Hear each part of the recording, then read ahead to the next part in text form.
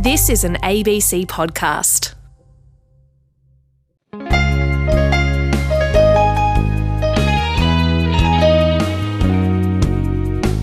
G'day and welcome to Between the Lines. I'm Tom Switzer. On the show today, Mexico. It looks set to vote in a firebrand left-wing populist as their new president over the weekend. One who promises to take the fight to the Donald Trump. Are US-Mexico relations set to deteriorate further? And later on, I'll be chatting with Peter Hendy, author of Why Australia Slept on the Urgent Need for Economic Reform in This Country. His argument, we're heading for economic disaster if we don't embrace more free market policies to boost productivity. And finally, we'll have a special tribute to one of the world's greatest commentators, Charles Krauthammer. He passed away last week, aged 68.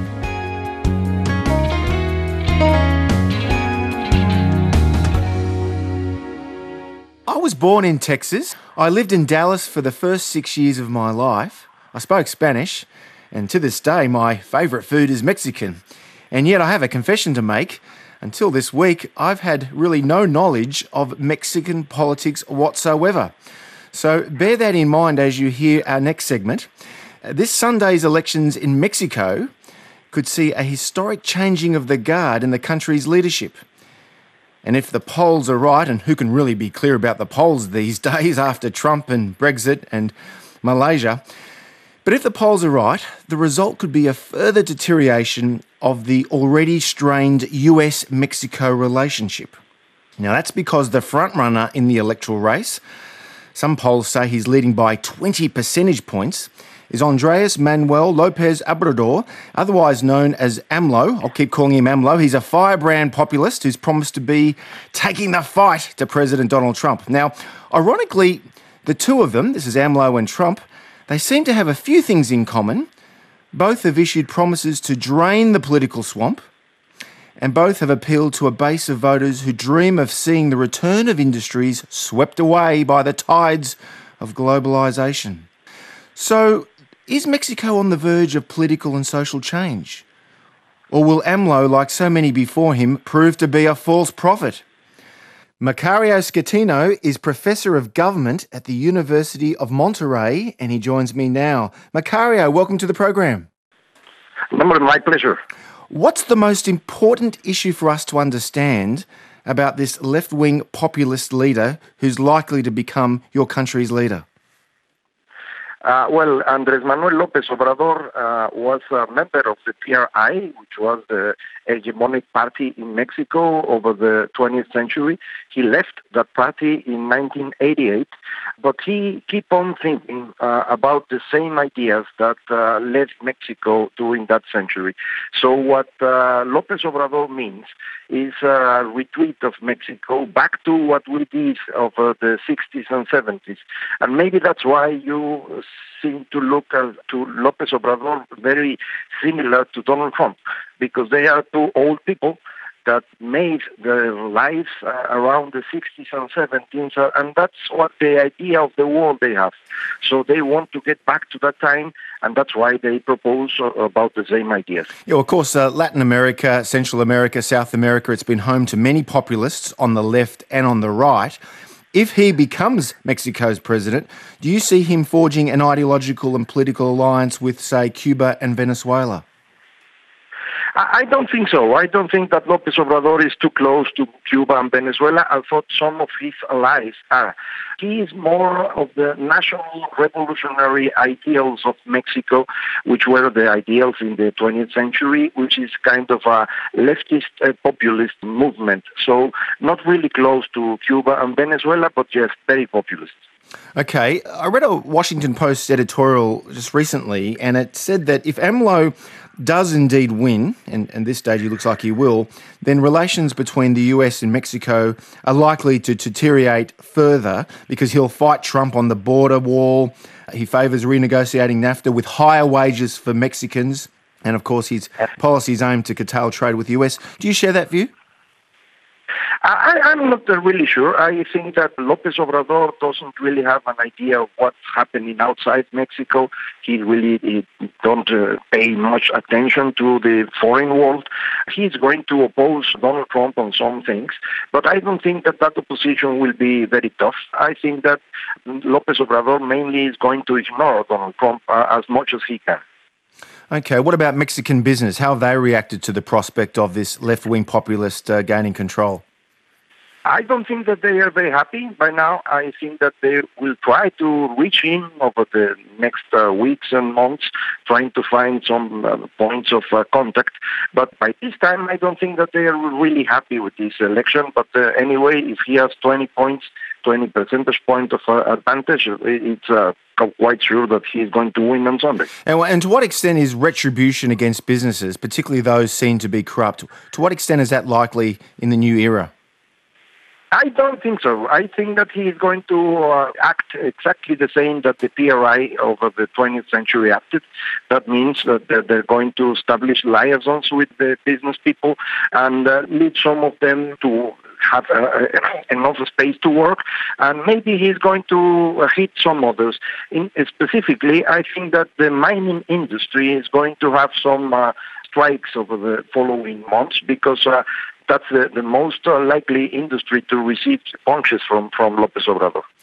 It seems to me your line is that if AMLO wins, nothing will change dramatically in Mexico. Is that your argument? We may have some changes. I don't think that we are going to have a big change in the immediate future. I think that we're going to see some changes in specific areas. For example, he has promised to reduce the wages and salaries of high-level functionaries of the government. He has promised to try to push again the agriculture in Mexico, specifically maize, corn. Those things may change, but I don't see in the near future a profound change in Mexican economy, for example. There's not much margin to do it.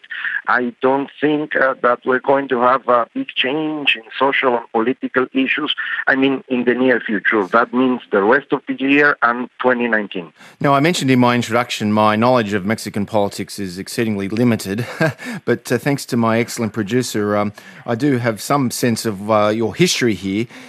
Just for our viewers' interests, the Institutional Revolutionary Party, this is the PRI, correct me if I'm wrong, Yep. That's governed Mexico since 1929, except for the 12 years between 2000 and 2012, correct?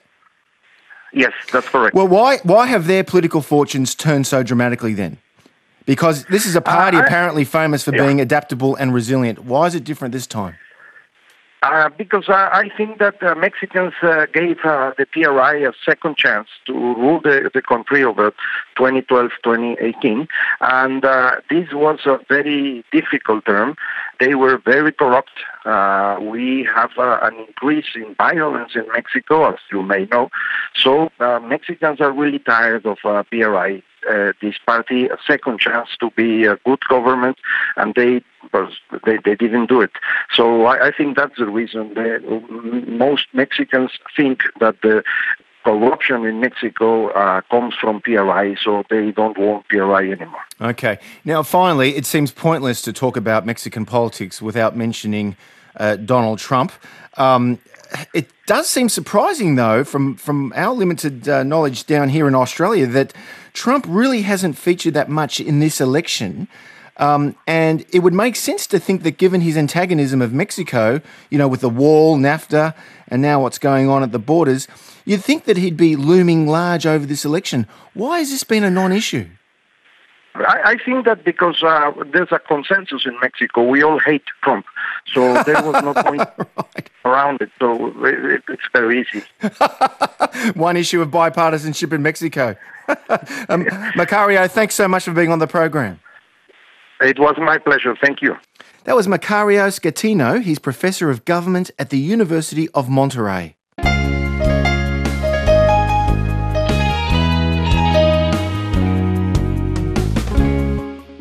Well, when you hear about economic reform, what comes to your mind? Market-oriented, productivity-enhancing policies to boost growth? It sort of lacks political sex appeal, doesn't it? And yet, the economic reform agenda from 1983 to 2007, this is the quarter century of political leadership under Hawke, Keating, Howard, Costello. That reform agenda ushered in widespread prosperity and sustained growth. Think about it.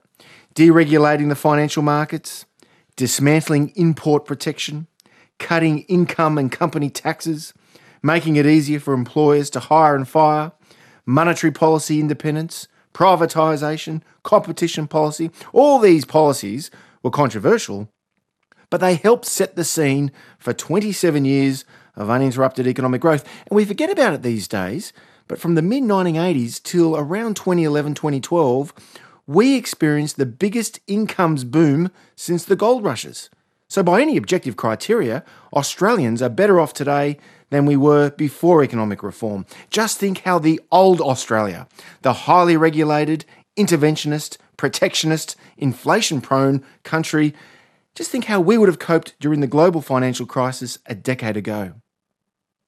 However, according to my next guest, there's a great danger Australia will pay a very high price for political timidity in Canberra. Simply put, he argues, our leaders from Rudd and Gillard and even Abbott and Turnbull, they failed to prosecute the next wave of economic reform. Peter Hendy is author of Why Australia Slept, Why Australia is in Danger of Sleepwalking into the Future. He's a former Liberal MP, Minister and Senior Advisor to the Prime Minister. Peter, welcome to Between the Lines. G'day, Tom. Now, you were elected to Parliament 2013. You lost your New South Wales seat of Eden Monaro within a term. Why? Well, it's not really related to this, to be honest. I think that seats change their demography, the nature of the citizens who live in the seat, and I think that seat is more moving into the Labor column. I think I did a good job to actually win it, to be honest, after Labor had been holding it for a number of years. Mind you, Eden Monaro, correct me if I'm wrong, it's a seat that really supports the new government each time since 1972, correct? Well, since 72, but most people don't know that prior to that, for the best part of 30 years, it was a solid Labor seat. So the whole of the Menzies era, it was a Labor seat. Is that a fact? Right. Okay, that's interesting. Well, listen, your argument, though, is that if the government had prosecuted the economic reform more substantially, you may have won your seat? I think that's possible. In my book, I'm not just saying that the government of the day should take this agenda of pro-market economics, but that it is able to implement it too. So actually there's a significant part of the book which is about parliamentary reform. But you do make it clear that the replacement of Tony Abbott in, September 2015 provided the political opportunity of a popular and ideas-based leader who could grab the middle ground. That guy was Malcolm Turnbull. Well, I'm not quite sure. I don't make many comments about Tony Abbott in the book, to be honest. I wouldn't actually say... But you did support the coup against him. I did support the change. There's no doubt about that. I think there are issues in Tony's office that inevitably meant that there needed to be a change. And it wasn't obviously just me. It was an overwhelming majority of the party. Okay, what about some of the specific policy issues you talk about? Tax reform. How do you sell an increase in the GST to 15% to a sceptical public? Well, that's a good question, and ask John Key over in New Zealand, who satisfactorily did it only a few years ago before when he was Prime Minister, and then he subsequently won another election in majority. Yeah, I interviewed John Key about this subject on Sunday Extra a few months ago, and he says that the difference, of course, is that New Zealand doesn't have an upper house. We do have an obstruction of Senate, correct? Indeed, and that's part of what I was mentioning about parliamentary reform and how we have a system that lets the Senate block the mandates of governments, Labor or Liberal. When they get elected with mandates. You hear it all the time. Scott Morrison was on ABC Radio talking about they had a mandate to implement their tax changes on company tax and that it's being blocked by the Senate. And I could go into this. I think the fact is that the Australian public get jaundiced about our democracy because election after election, they elect a government with a mandate and they can't implement their mandate because the crossbench in the Senate block it.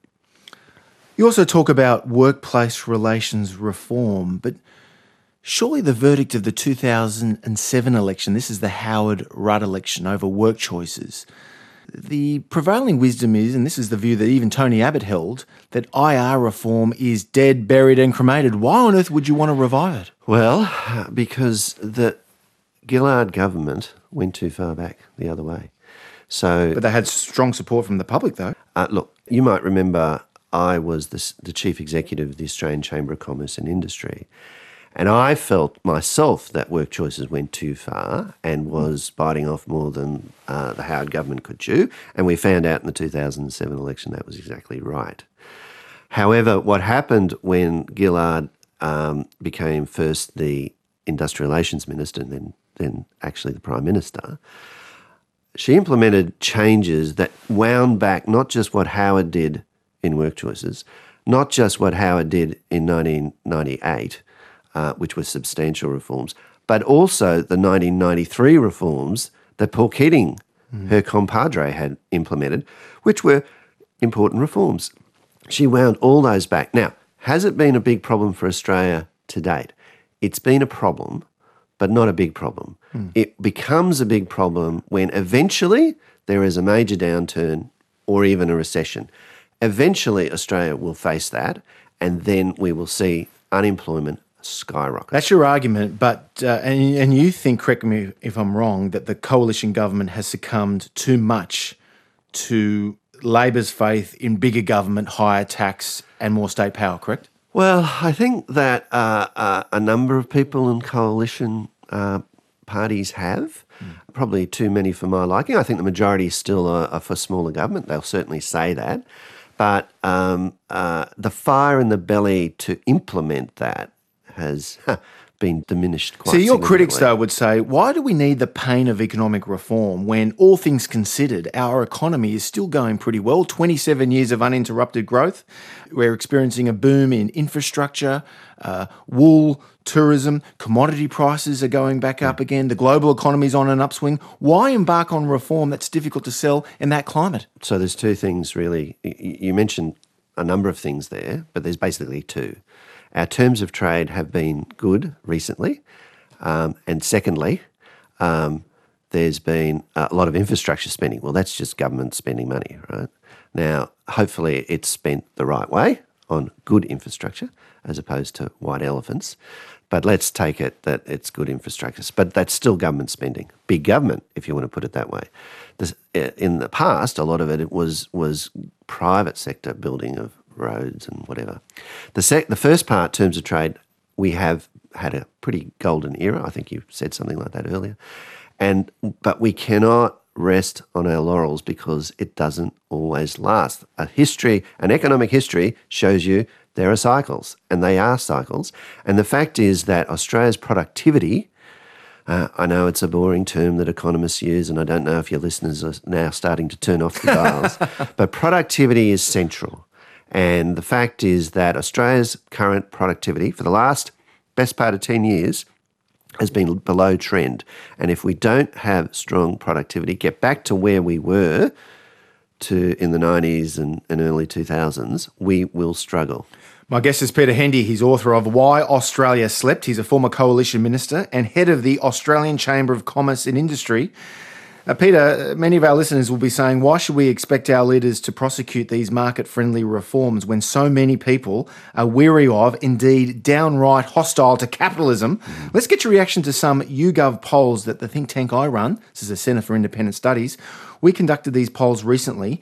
Nearly 60% of Australian millennials, these are young folks aged between 22 and 38, they were born between 1980 and 1996, 60% support socialism and think capitalism has failed and want more government intervention. Yes, well, it's a sad indictment, isn't it? And it is a worry. I'm particularly worried about it. So the message of, socialism, well, in one sense, it's that agenda you mentioned before. Big government, heavy regulation into the business community. It has, in my view, disastrous impacts down the line. It atrophies an economy, productivity goes down. When people talk about real wage increases and they complain about that, the same people would be complaining about the wage increases aren't large enough. Well, you can't have sustained wage increases without productivity growth. So they don't understand. I think, I know it's easily said, but the education system has a lot to be answered for this. Yeah, but these young people will say to us that it's not just wage stagnation. They feel that they're being priced out of the housing market in Sydney and Melbourne. Capitalism is to blame. So is it capitalism? So on the housing market, I do actually make a reference to that in my book, and I actually think immigration is a key issue here. I think that if you cannot supply the housing that is needed for the growing population, of course housing prices will go up. And it's just a supply and demand equation. And in Sydney and Melbourne in particular, not necessarily, house prices are falling in Perth. They're basically stagnant in Brisbane and Adelaide. They are going up in Hobart. But the fact is that if we're not setting our immigration task to what the market can bear, the housing market, then we have major housing affordability problems in the major cities. 62%, according to the CIS YouGov poll, these are 62% of Australian millennials think that, quote, Australian workers are worse off today than they were 4 decades ago. Well, that's just not actually accurate. The Australian population as a whole is vastly wealthier, and in fact, the things they can buy with their money, like IT equipment and stuff like that, is cheaper now than it was 10 years ago, 5 years ago than it was in real 20 terms. years. In real terms, the status of their wealth is actually quite significant. I mean, it's hard to compare between eras. Famously, I remember reading about how, the average person in the Western world is in one sense wealthier now than Louis XIV was all the way back, when you can think of the access to groceries and the sort of food you can eat at any particular time, and having heated palaces and things like that. I mean, the fact is that the wealth of a country like Australia is phenomenal compared to what it has been. My guest is Peter Hendy. Finally, why should this country develop our own nuclear weapons arsenal? Well, I raise in the book a major defence debate that's going on. This is an issue related to nuclear proliferation. It's getting to the nub of the issue about North Korea, Iran, and proliferation. Is that if Australia is faced with North Korea, Iran, but then Japan decides to nuclear arm, that other countries in the Southeast Asia decide to nuclear arm, the Saudi Arabians decide, the UAE, Kuwaitis, then can we rely forever on the US defence umbrella to protect us and not ourselves? Well, I was going to say, though, don't we have the protection of the US nuclear umbrella? So why even have this debate? The reason is because over the decades, there is an increasing question mark about that. With proliferation, will the Americans sacrifice to protect Darwin for Los Angeles or something like that? In the past, Darwin and Brisbane or whatever, haven't necessarily been targets, but when there is a proliferation with North Korea, for example, and they actually literally say we're targeting Australia, then there's question marks. You've been a long-time supporter of our security alliance with the Americans. Are you growing increasingly sceptical in the Trump era? Fundamentally, no. No, I'm not. I do have issues with some, his use of Twitter, and I know a lot of right-wing people, even conservatives, do have concerns about what he does say and things like that. But the fundamentals at this stage have not changed. The alliance is very strong, and Australia's alliance with the US is the bedrock of our national security. Peter, thanks so much for being on the program today. Thank you, Tom. Peter Hendy, author of Why Australia Slept, Why Australia is in Danger of Sleepwalking into the Future.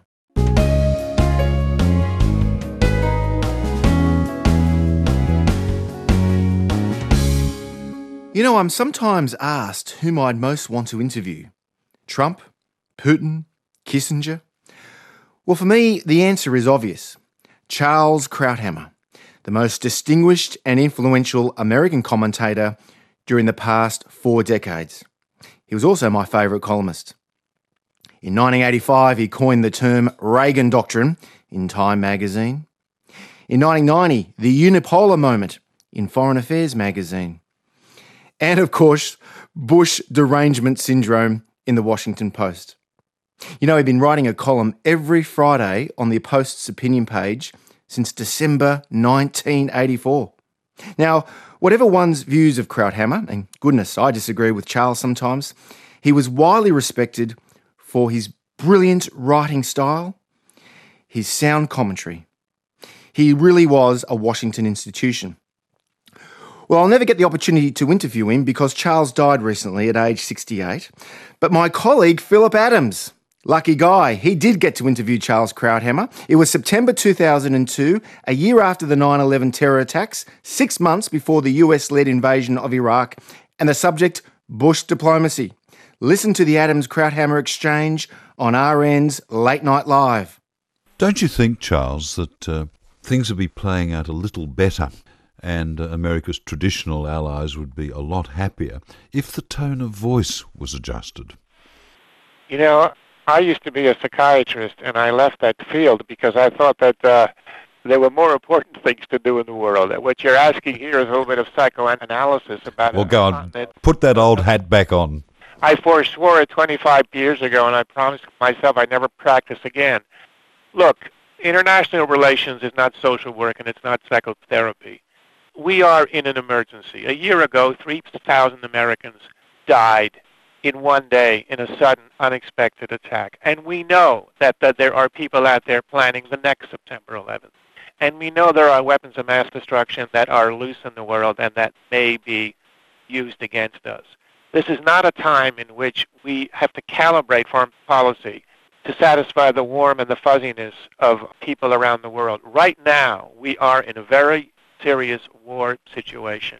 Of course, we would like to placate, consult with, in some ways, make our allies more comfortable. But they have demonstrated an unwillingness in many situations to act decisively. We cannot wait for them.